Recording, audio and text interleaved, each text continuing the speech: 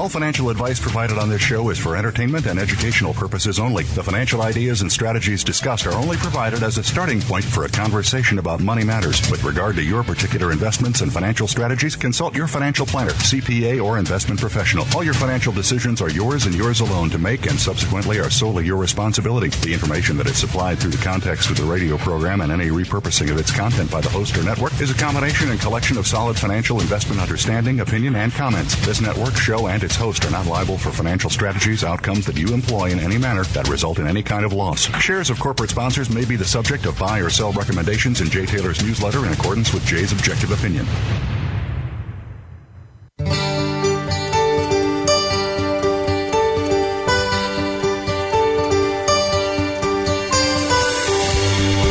Welcome to Turning Hard Times into Good Times with your host, Jay Taylor.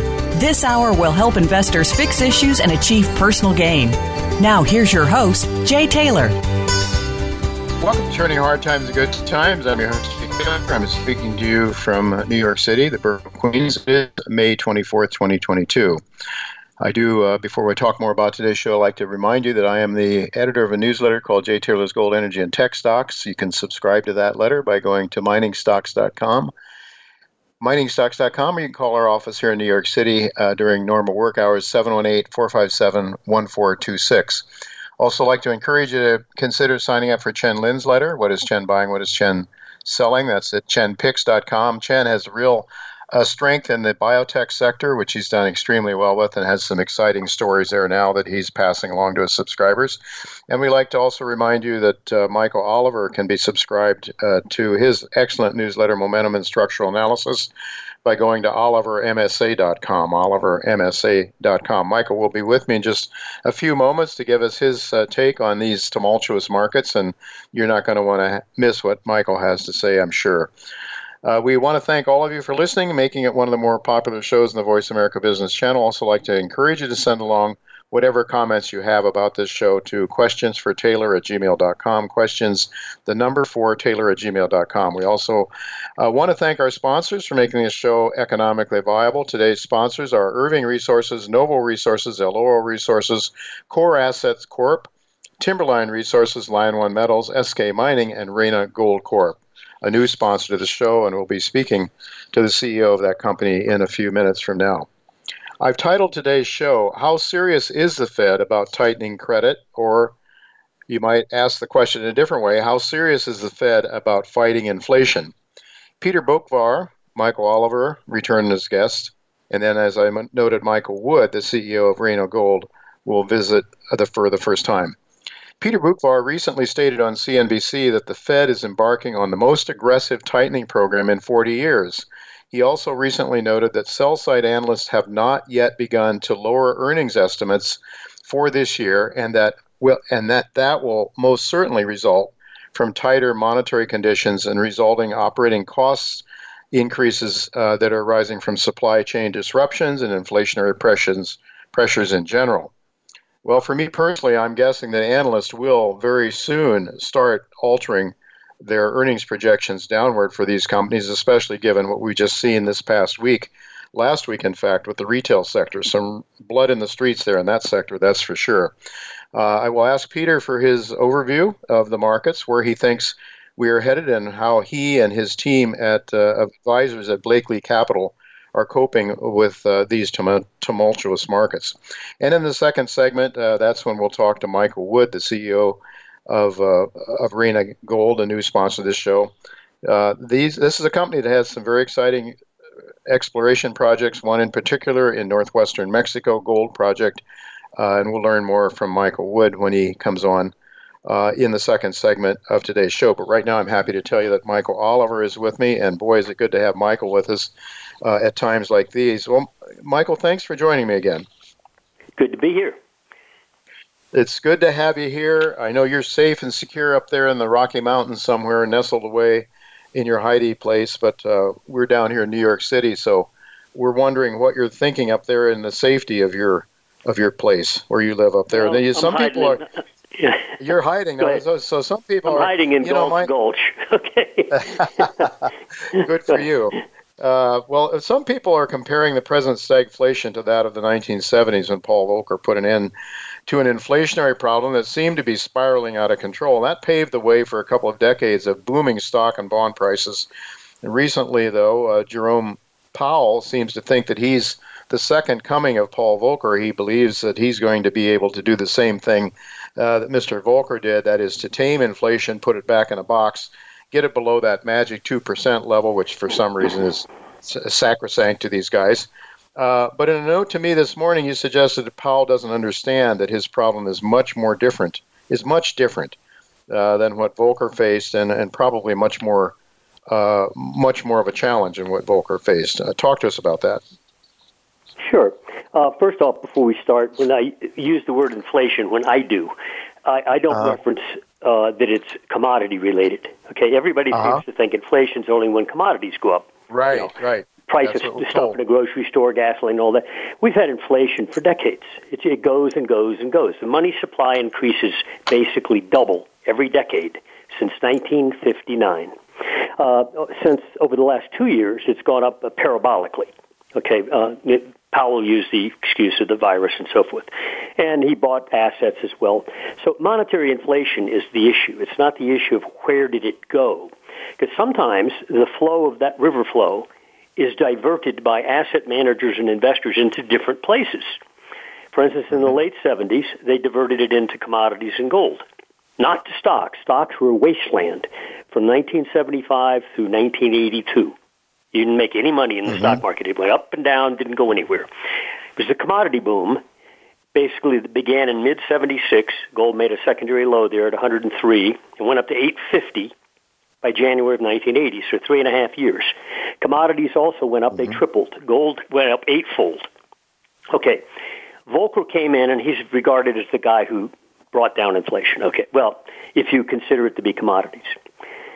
Yes. First off, back then, you'd already had an eightfold move. Volcker was put into office in late 1979. Gold peaked 3 months later. Okay. The Fed funds rate back in the mid-1970s, when gold was making its secondary low at 103 after having been at 200 in 1975, it pulled back in 76 to 103, which got cut in half, and then it started its 3.5-year bull market. All during that time, the Fed funds rate went from like 4% up to, by the time Volcker came in, about 12%. He jerked it up in the last months of 1979 to 15%. And finally, in March of 1980, gold had already peaked in January and dropped a couple $100. He raised it to 20%. But if you look at a gold chart then and look at a Fed funds chart, gold didn't care that the Fed was constantly, dramatically raising rates. It still went up eightfold. Right. Okay. Finally, it peaked. Well, why not? It went up eightfold in 3.5 years. So as a technician, it was no surprise to us to see gold peak, and also about 6 months later to see the commodity complex peak, the CRB index, in late 1980. Volcker takes credit for that, but in fact, the interest rate rise had been ongoing all during the late 70s.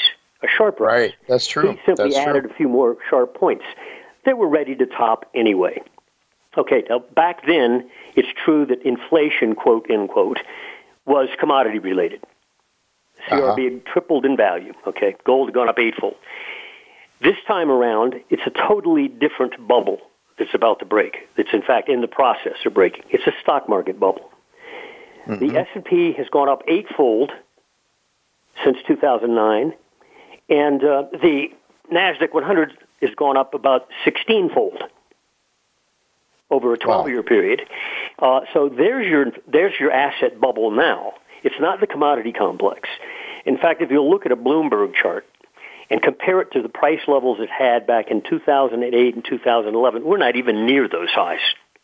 Yes, it's been a dramatic move up out of the hole on a percentage basis, but in terms of old historic highs in the commodity complex, we're not even near it, and we've only been going up for a year and a half. It's not very old, and it's certainly not overbought. Gold, meanwhile, has only doubled since late 2015. It's not gone up eightfold, and over the last year and 3 quarters, it's gone sideways. So, there's no bubble there. So when he goes in to prick the bubble, he's pricking it. For example, let's say you're a portfolio manager or you're a financial planner, and to give people advice. Your normal components of a portfolio would be, well, the stock market, municipal bonds, high-yield corporate debt, U.S. Treasuries, real estate. Okay? How are they doing this year, just the first 5 months? S&P's down about 8%.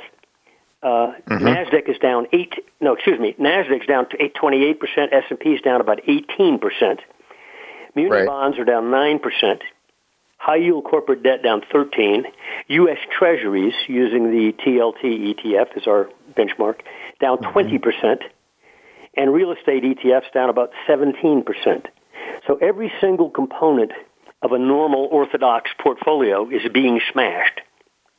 This is a crisis because the alternatives haven't worked. The T-bonds have not worked.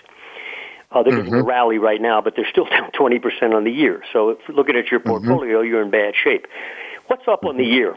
And nobody seems to be talking about it. Gold's up 2% on the year. Well, who cares? Well, it's up. It's about the only core portfolio asset component that is, it's always been considered, marginal, but always sort of in the portfolio as a possibility. It's up 2%. Yeah. Nobody's noting it. Well, I think it's going to get noticed more and more as time goes by. Anyway, so the bubble is breaking is the stock market and these other linked assets. What is the central bank going to do once it becomes bleeding obvious that they get out of control on the downside, and that the economic metrics that we're used to seeing, every week, the, metrics that the Fed looks at, data points, as Powell calls it, start to turn negative rapidly, and they are. They're starting to. Is the Fed going to keep raising rates? But more importantly, what are they going to do with their balance sheet? You'll notice that as they're going to raise rates a half a point, again in June and July. But their changes in the balance sheet haven't even begun yet. They're supposed to start in June, and they're very moderate. Okay, in other words, they're going to start divesting themselves of these assets that they outright purchase, like muni bonds and so forth. I'll make a bet that as the data points come across, and Powell made this point in his last conference, it was very subtle. He used the word data sensitive, meaning I could change my mind, okay? Yeah. As the data points change, I bet the tapering off of their balance sheet is going to be very small, and might even come to a halt because they're going to need to start buying some of these assets again just simply to support them. Now, therefore, when you look at commodities, for example, everybody thinks it's transient. I think that's the popular term. Bloomberg looks to us like the worst it could do right now is drop about 10 points. That's a small percent, a single-digit percent correction, even if it corrected. Meanwhile, within the Bloomberg, forget the oil market. It might be somewhat exhausted for the time being, but watch natural gas, watch sugar, and watch the food commodities, especially this summer. The grains look ripe to do something very dramatic, so does sugar. These are basic foodstuffs. That's not been an issue up to this point. But if suddenly you start getting into food price inflation that gets dramatic, that's when you get sensitivity among the populace and investors and so forth, and instability, perhaps, in certain systems. So gold is watching this, and I think that's why gold isn't down like the S&P or the NASDAQ or all these other asset categories. It's still up on the year. And I think somebody's buying it. To get the message, I'm not going down. It's the only asset category across the globe that's basically up on the year. So keep that in mind when you assess gold. I think its potentials are quite dramatic as these events unfold. Well, certainly, if we start having food, already people are having a really tough time with putting gas in their cars, putting food on their table. Average people, people that live one paycheck to the next are in big trouble right now. And you can just see it coming. There's going to be more checks doled out, probably more deficit spending by the federal government. How's that going to be paid for, Michael? How's that going to be paid for? I mean, as Alistair McLeod talks about, you have a choice. The Fed has a choice. The government has a choice. Either you defend the currency by allowing interest rates to go where the market will take them, or you destroy the currency.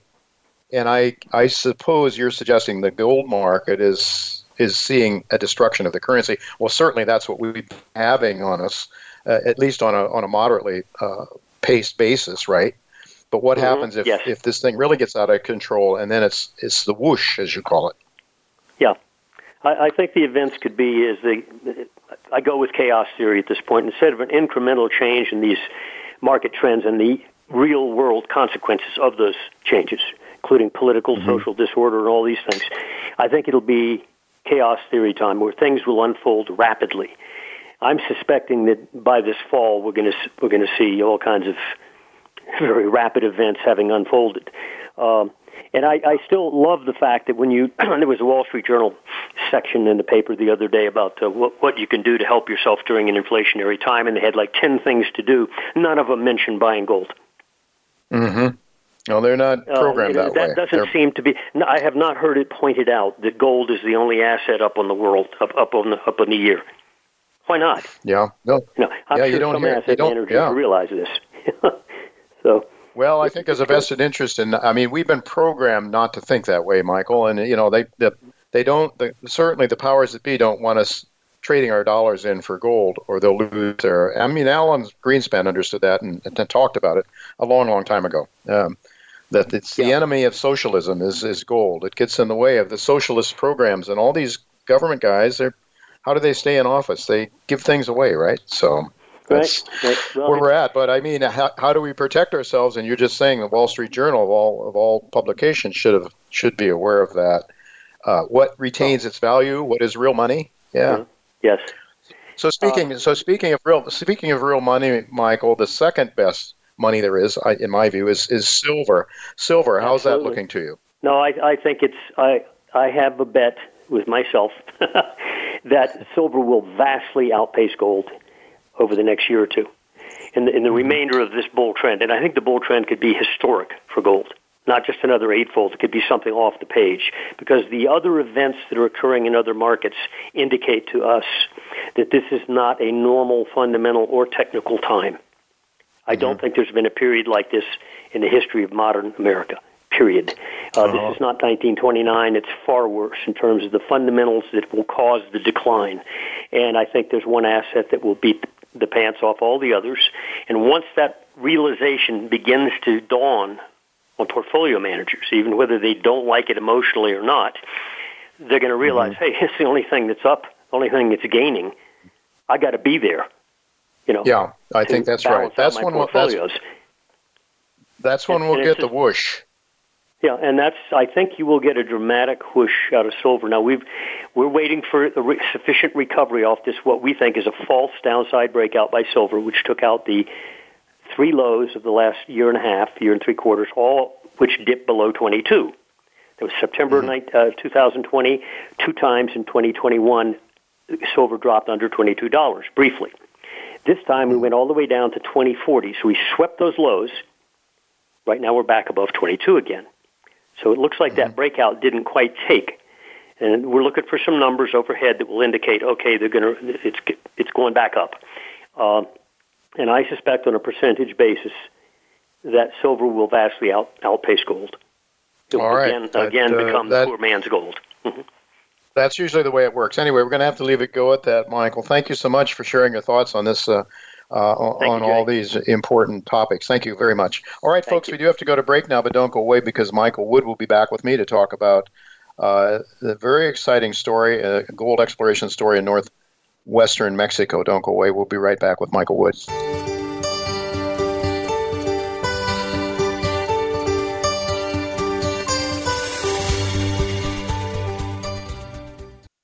Lion One Metals is focused on high-grade gold in Fiji, led by legendary Canadian financier Walter Barakoff. Lion One is permitted for production and drilling for discoveries in one of the most exciting high-grade gold projects in the prolific South Pacific Ring of Fire. Lion One trades on the TSX Venture Exchange under the symbol LIO and on the OTCQX under the symbol LOMLF. Go to our website at liononemetals.com for more information about Lion One Metals and high-grade gold in Fiji.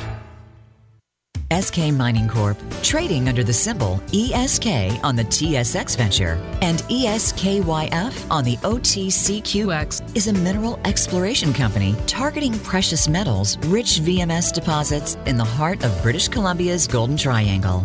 SK Mining controls a prospective land package totaling 130,000 acres, which lies across a geologic trend that once hosted the prolific SK Creek Mine.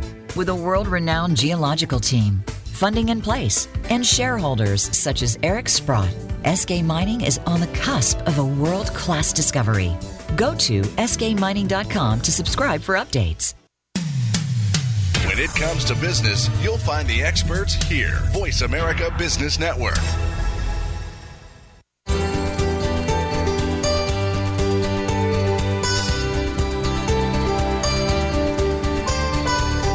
You're listening to Turning Hard Times into Good Times with your host, Jay Taylor. If you have a question or comment about today's show, Jay would love to hear from you at 1-866-472-5790. That's 1-866-472-5790. You can also send an email to questionsfortaylor@gmail.com.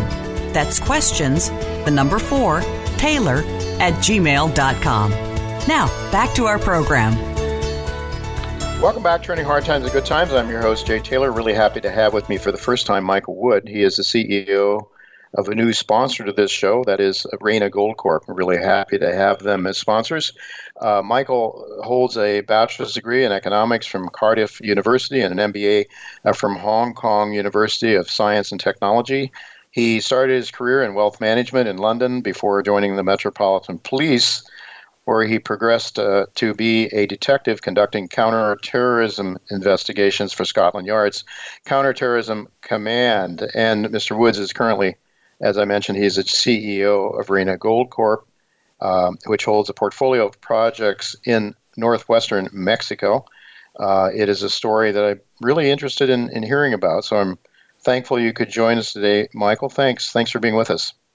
Yeah, thanks for the intro, Jay. Great to be here. And I love you pulled out my police background. That was a great career. I was there for 5 years, but mainly finance. I've been in resources, since 2010 again. Well,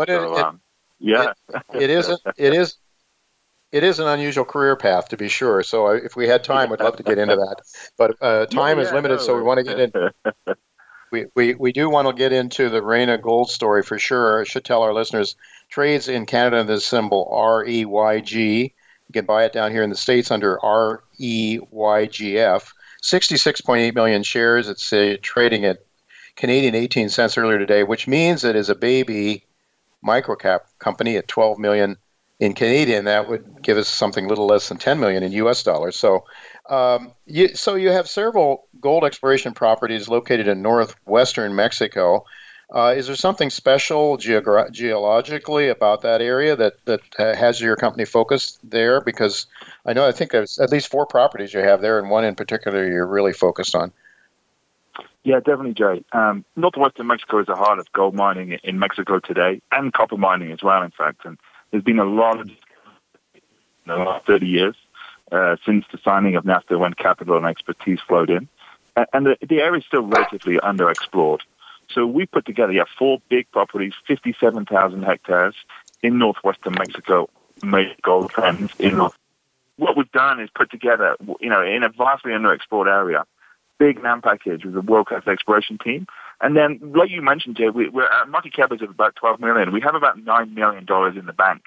So unfortunately, as has been the case across a lot of juniors, our share price has more than halved over the last 4 weeks as the sector's kind of really got risk off. So yeah, definitely a very interesting entry point for new people to the story. What we're looking at, Jay, and very similar to our sister company, Reyna Silver, is looking for district scale properties. We're not looking for something small. And we can get into that in a bit more detail. We already have a lot of satellite deposits at La Gloria, which are economically mineable, but we want to understand the system, and we want to build up a big deposit. That's the focus of what we're doing at Reyna Gold. Yeah, La Gloria is your flagship property, and I always like to start with the people, and I know you have some very strong people, technically strong people, Peter McGowl and some other people. Could you talk, just real briefly perhaps, just talk about the people that you have, the management team, because that's where you start with, and I know Dr. McGowl has certainly been involved with a lot of great discoveries in his history. Yeah, definitely. And geologists are really key, and it's great. It's really Peter's brainchild. When we're working with Peter on Reyna Silver, he really emphasized to myself and Jorge the importance of gold exploration in northwestern Mexico and the potential. So Peter's very passionate about making a big gold discovery and very passionate about what we're doing at Reyna Gold. We also have Doug Kerwin, who is a world-class geologist, worked for Robert Friedland for 17 years as VP of Exploration. Doug is a great expert in disseminated gold systems, is what we have here, very similar to on the Carlin Trend in Nevada. And then underneath Doug and Peter's guidance, we have world-class Mexican local geologists from Sonora, all hired from the major companies, from Agnico Eagle, from Fresnillo, from Alamos Gold. And, I've just been at site with them for 2 days. They're doing an amazing job out in the field, really starting to understand the system, the directions of the mineralization, and finding more and more targets. So delighted with the geological team. The management team, myself, I work out of Hong Kong with both Jorge, CEO of Reyna Silver, and Marco Rock, the CEO of Cassiar Gold. I'm on the board of Cassiar. We've had good success with both Reyna Silver and Cassiar. Cassiar's done very well. We just closed a bought deal today. It's great to be getting a bought deal, as a junior. So definitely from that side as well, we raised $13 million for Reyna Gold. We got good capital, and we're in a good position now to make good exploration advancements during the course of 2022. Mm-hmm. So you have, as I understand, there's two northwest-southeast regional faults over 75 kilometers in strike length, and you got 40 historic workings, 11 targets identified. I don't know if that's up to date or not, the information I'm looking at. Yeah, 4 different style mineralizations. There's 4 different types of gold mineralization there. Can you talk a little bit about how you're going to be exploring? What is your current program? And you mentioned you're pretty well financed at this time, I gather. Yeah, no, definitely. So this is the beauty of this property, and it's really multiple projects within one project. We have multiple targets. We're really focused on 4 targets initially, but these targets are all 2,000-3,000 hectares each. So, we have a 24,000 hectare property in total and multiple projects within this big project. And as you mentioned, we're finding multiple styles of gold mineralization at surface, which is amazing, right? To be finding it at surface is so economic. Now, what we really want to understand and what Peter is so great at is understanding the system. We want to start looking where's the source of this mineralization been coming from. We start tracking that. We start to understand the whole system, and then you can get a really big prize, right? That's what we're looking for. La Herradura, the biggest gold mine in Mexico, is just up the road. 16 million ounces now being discovered at La Herradura. They mine 400,000 to 500,000 ounces a year, have done since the mid-90s, right? There's a monster deposit. So, Peter looks for elephants. He's excited by what he calls elephants. We know there's elephants there. And we believe we're sitting on an elephant right here at La Gloria. It's really, like Sonora as a whole, vastly underexplored. A Canadian junior in the mid-2000s did minimal work, really didn't have access to capital or we think great expertise. They were looking in some interesting places, but really just scratching the surface. So much potential, so many targets being uncovered, and delighted to have the financing to really advance the property. I think we're aiming to make pretty good advancements during 2022. But this is, what we're aiming to do is a kind of 2-3 year timeline to make a major discovery. And your objectives, I guess you're on phase one of your drill program now. What do you hope to achieve then with phase 1? We want to start following this known mineralization from surface, start tracking it, and already, we're finding that actually a lot of it is tracking to a central point from these 4 kind of targets we're working on mainly at the moment, which is great. That's exactly what we want to be seeing. So that's great news. And, we were focused initially on basically shallow drilling. The initial plan when we started this drilling in February was kind of 100, 150-meter holes. Actually, we've just completed 2 holes down to 350 meters because we kept hitting interesting core, so the team kept drilling. So definitely, fascinated to get assay results. It's annoying. It really is annoying that, assays are so slow. And we've had a lot of dialogue, actually, while I've just been at site about trying to get improvements in the time of the turnaround on the assay. Unfortunately, it's an industry-wide standard at the moment. So, but there's so many targets, Jay. I mean, delighted with, we're really delighted with the property. And we know there's a lot of gold close to the surface in multiple parts. And the interesting thing, and I think it really needs to kind of become clearer as we advance the property, there's multiple terrains. We have gold at surface in the valley. We have gold at surface in the mountains. And we believe it's all one system with multiple phases of mineralization gone through the system. We're definitely looking at overprinting and multiple phases. we're also starting to find a fair amount of copper and silver as well. When we started out, we thought it was orogenic gold, pure gold, primarily gold. But already you're starting to find quite a lot of samples of copper and silver in some of these target areas, again, indicating multiple phases of mineralization and a big system. So they're very delighted and, looking to really advance and understand, the scale and the source. If we can start to track down the source, the source could be a monster. So that's the initial focus on this phase one. And, delighted with the way things are going and looking forward to getting more results out to the market over the coming months. Yeah, I just noticed from your website, there's a lot of really exciting surface samples that have been picked up, and I'm wondering, you good relations with the locals? Those are always issues. Any infrastructure, I suppose, is pretty strong there, given there's a mine just down the road a little ways. Yeah. No, great key points.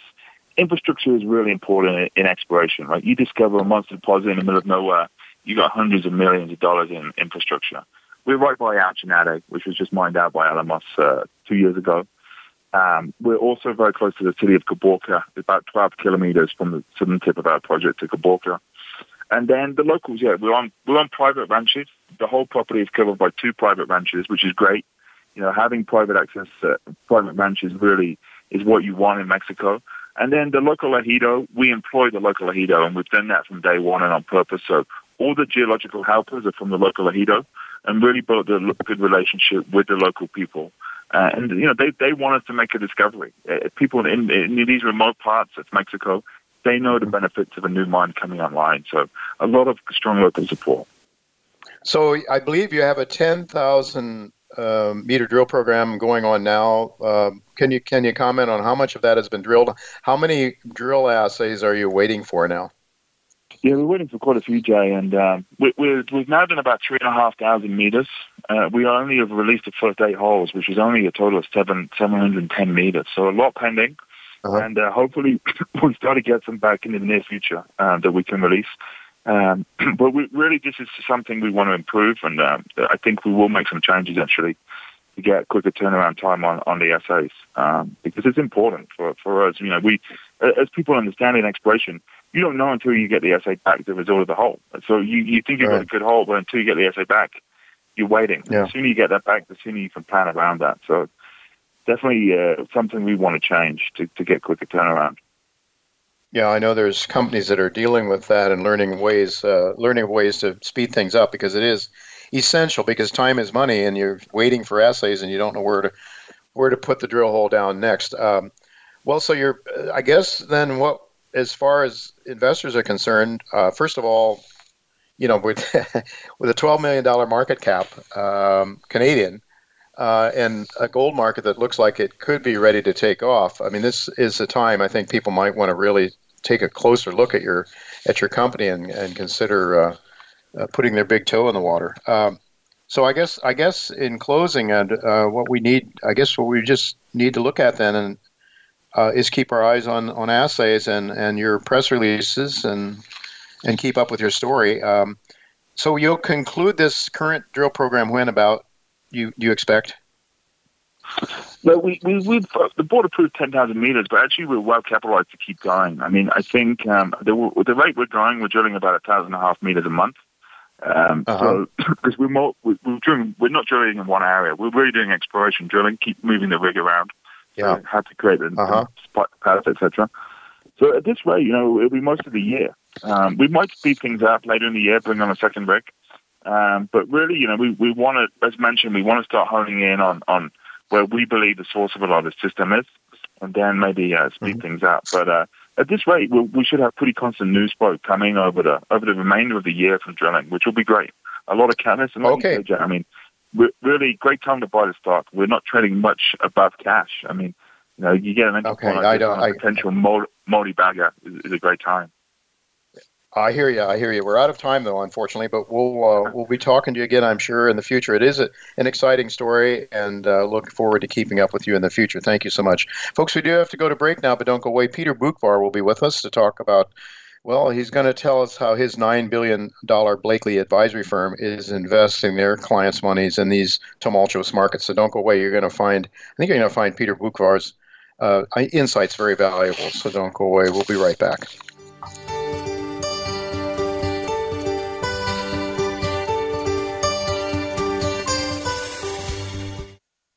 Reyna Gold is a newly listed company trading on the OTCQB under the symbol REYGF and on the TSX Venture Exchange under the symbol REYG. Its flagship asset, La Gloria, is a 24,000-hectare district-scale property in the prolific Mojave-Sonora megashire in Mexico, between La Herradura, Mexico's biggest gold mine by Fresnillo, and El Chanate mine by Alamos Gold. La Gloria has very high-grade sampling and is in the first phase of a 10,000-meter drill program. The technical team is led by Dr. Peter McGaugh, co-founder of Mag Silver, and Doug Kirwan, former VP of Ivanhoe Mines. Learn more at reynagold.com.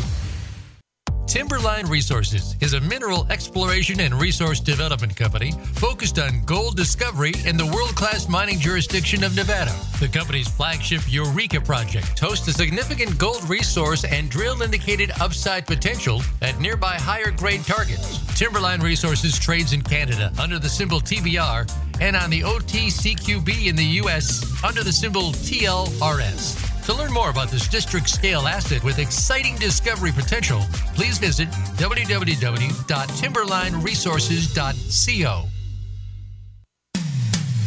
When it comes to business, you'll find the experts here. Voice America Business Network.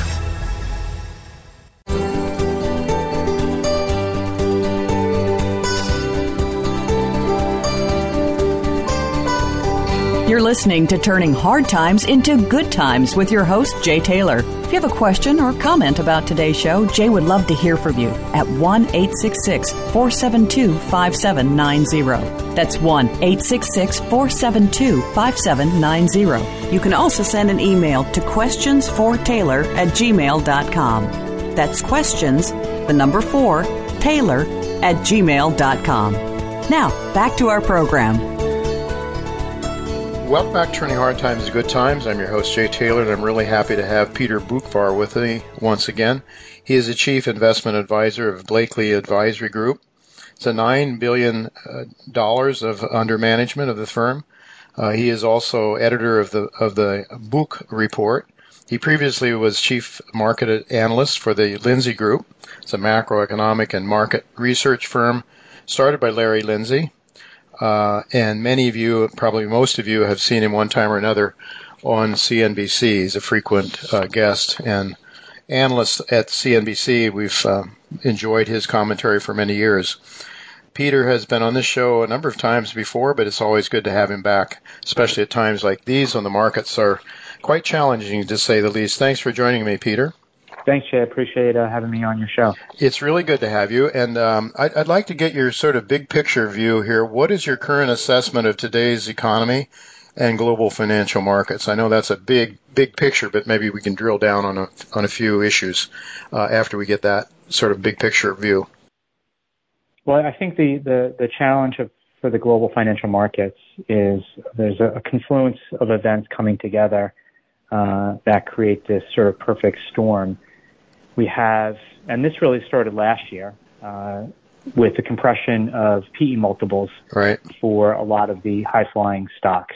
So when you look back a year plus, we sort of hit peak euphoria in February 2021 when the meme stock craze reached its pinnacle. And then ever since then, we've seen a lot of the air bleed out of the high flyers.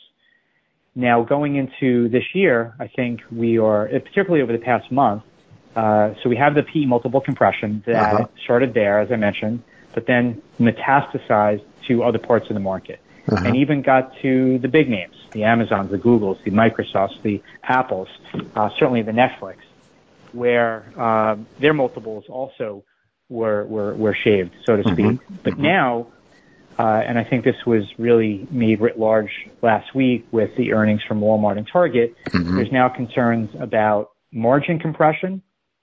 At the same time, we might be on the cusp of revenue compression as the economy, I believe, slows further from here. We know that Europe is either in a recession, we're just beginning one, or close to it, China, obviously, the second biggest economy with all their shutdowns, seeing dramatic slowdown in self-induced slowdown in growth. And however anyone wants to think about China, we need China to grow. We need strength in their economy. We need strength in their consumer. But until they get off their policy, their strict policy, we're certainly not going to get it. So that's what at the end of the day moves stock prices. It's what the multiple you're going to pay on earnings. And unfortunately, I think both are shrinking. Now, with respect to the global economy, I touched upon that, and that we are reaching a sensitivity point, you can say, with respect to inflation relative to one's wages. So we see consumers that are now focused more on needs than wants. That means that they're shifting the mix of what they're buying, and that was made clear from Target and Walmart. Their comps were fine in the aggregate, but they certainly made note of the changing mix of what they sell. And at the same time, as I said, we're seeing that margin hit. So I think it's going to be tough going from here for both the economy and markets. I think that we haven't even started QT, quantitative tightening, which begins in a week, which will start at about $45 billion a month and then scale up to $95 billion. And that will then also create a whole new dynamic for the markets, because it is a double form of tightening when you combine QT with the rise in the Fed funds rate. Now, I do believe that the Fed funds market has priced in all these rate hikes, but I'm not sure how we price in QT until we actually see it. So this sort of led to my next question. I guess I was going to ask you, maybe we've had a 20% decline, at least before today, in the S&P, a lot more than that in the NASDAQ, as you noted. A lot of the high-tech things and high flyers have come down a lot. And I take it from your comments, what you're saying so far is you don't think we're anywhere near the end of this bear market. I don't. I think that when you look at, and just being a student of the market, when you look at previous bear markets of note, not just the cyclical 20% correction that people will want to term a bear market, they tend to last a year, 18 months, 24 months, and they, on average, fall about 35%. And considering how much this bull market coincided with easy money and a lot of speculation, I can't rule out the possibility of similar behavior that we saw in the two bear markets prior to COVID. Sure. I'm not saying it's going to happen, but I think in this kind of a market, people have to, rather than being dogmatic and saying, okay, I'm making this big call, I think they should just be aware of their new investing surroundings, which has clearly changed, and really start planning for different outcomes and not rule any particular outcome out. Because this can bring a lot of potential different outcomes, and I think investors should just be cognizant of that. Keep an open mind and not lock yourself into something that might be terribly wrong. So I hear you saying that the margins are decreasing because of the mix. People are buying what they have to have, not necessarily what they want to have. But the top line growth hasn't really declined that much in places like Walmart and those retailers, or is it, yeah. I mean, they're hanging in right now because, again, people are just shifting the mix of what they spend, but still spending. But we could be on the cusp of something. Home Depot, they said that their comps exceeded expectations, but that was in the face of a decline in the number of transactions. It was more than offset by an increase in the dollar amount of those transactions. Now, Home Depot, it's clear, has a higher average income customer, and that's partly due to, well, if you go to Home Depot, chances are you own a home as opposed to renting one, and as opposed to Walmart, which has customers that span the entire income spectrum.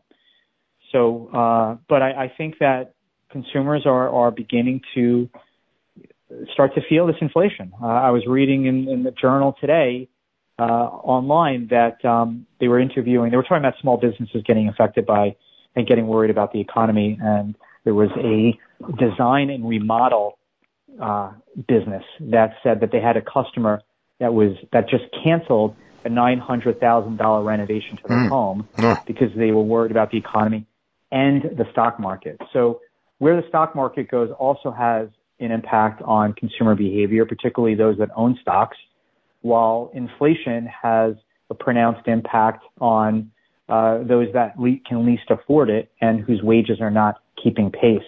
So the combination, and we're in a consumer-led economy, should lead to a slowdown and more moderation in consumer spending in the aggregate. Right, and inflation, of course, is the boogeyman. And how do you see that playing out? Some people are suggesting, you just referred to the weakness in some of these retail companies and some weakness in other parts of the economy too, I believe. But to what extent do you think that we may have seen the peak in inflation rates and we might have some good news in terms at least of a reduced increase or, the rate of inflation perhaps declining from here? Well, I'll start with the boogeyman word is correct, but in multiple ways. It hurts, like I said, those that can least afford it. It basically throws a lot of mud in the gears of business and contracts profit margins for those companies that don't have pricing power. And thirdly, it puts handcuffs on the Fed. It limits their ability to react. Well, on one hand, they're reacting by tightening policy in response to inflation, but we are in a stagflationary environment, which I think we clearly are in. It also handcuffs them and limits their ability to be flexible, sort of kryptonite to a central bank. So I think that is the one issue. Now, in terms of it peaking out, we need to break out inflation between goods and services. I do think on the goods side, we've likely seen peak inflation. Now, that's two reasons. Number one, it's just because the comparisons are so difficult in the quarters to come, the months and quarters to come, that just from the math, the rate of change will slow. But I think that consumers are now, and to touch upon again the changing mix of consumer spending, that we're beginning to see a slowdown in spending on goods. And even Walmart and Target, they were double and triple ordering stuff that they thought that they needed to have on hand, and now they have an inventory issue. So there are going to be some pockets of retail sales where those companies are going to slash prices to get rid of inventory. So goods side definitely topped out. Services side, not yet, because 40% of core CPI is rents, and the Bureau of Labor Statistics numbers with CPI within the BLS data has yet to reflect fully the rents we've seen. So we're going to see continued upward pressure there. Now, in the aggregate, yes, inflation rate of change has topped, but that's not really the question for markets, is where does it settle out at? Mm-hmm. How quickly does it go back to the 1.5% to 2% rate of change that we saw pre-COVID?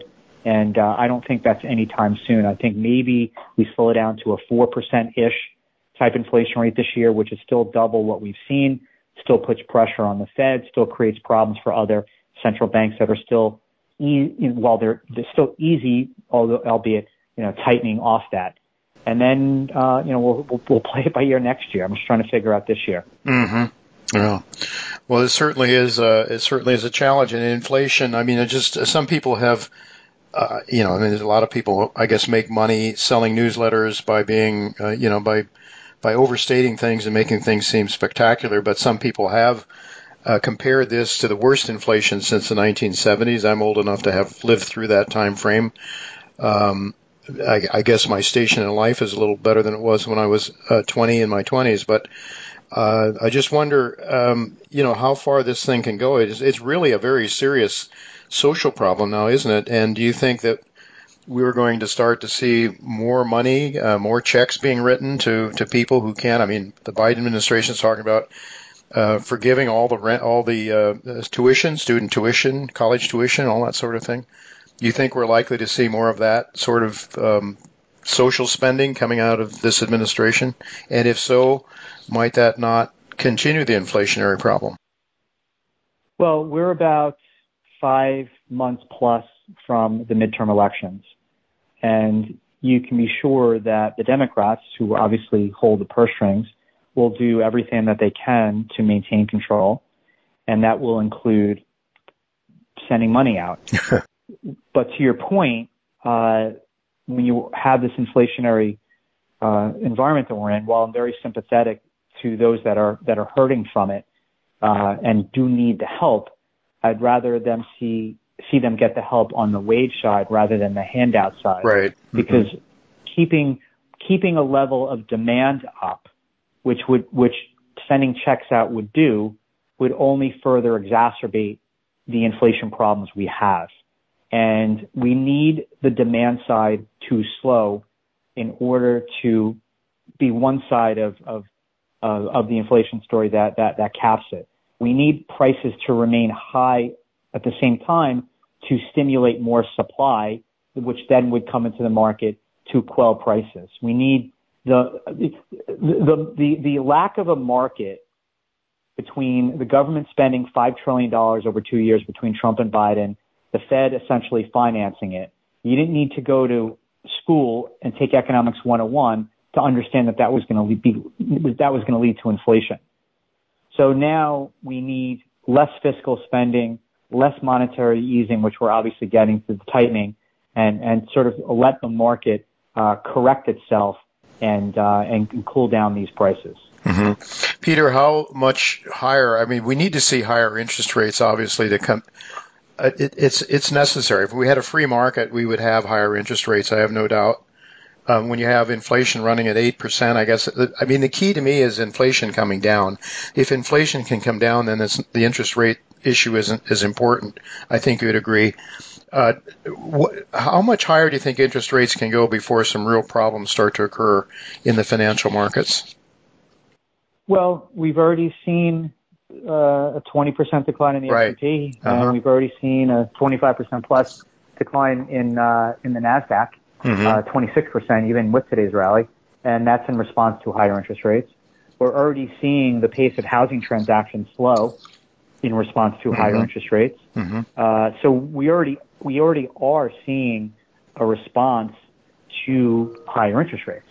But things don't happen all at once. These things unfold in a process, and that process is unfolding in front of our eyes.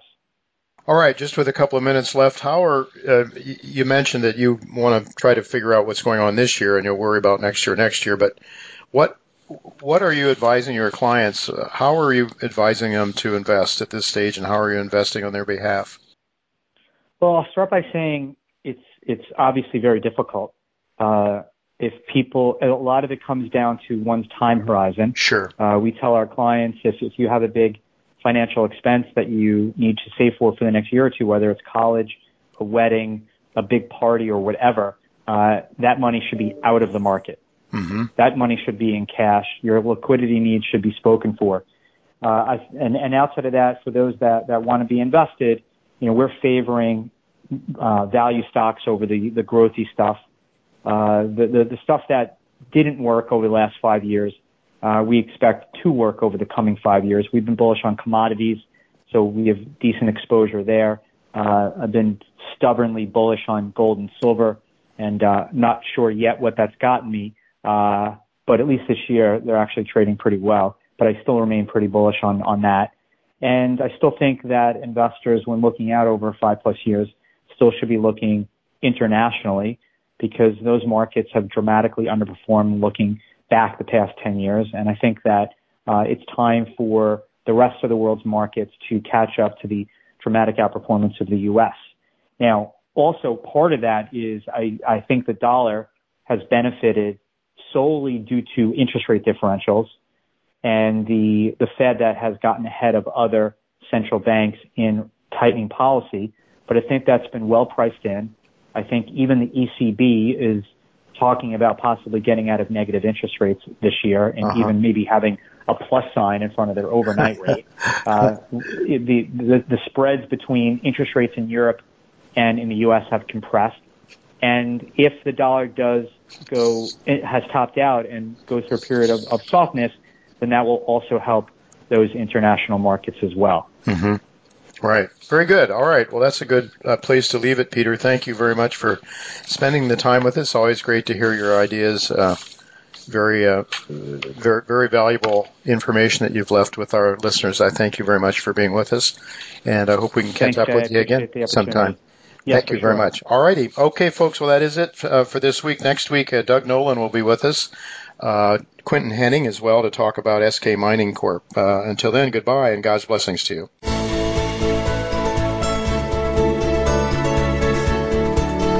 Thank you again for listening to Turning Hard Times into Good Times with Jay Taylor. Please join us again next Tuesday at noon Pacific Time, 3 p.m. Eastern Time on the Voice America Business Channel.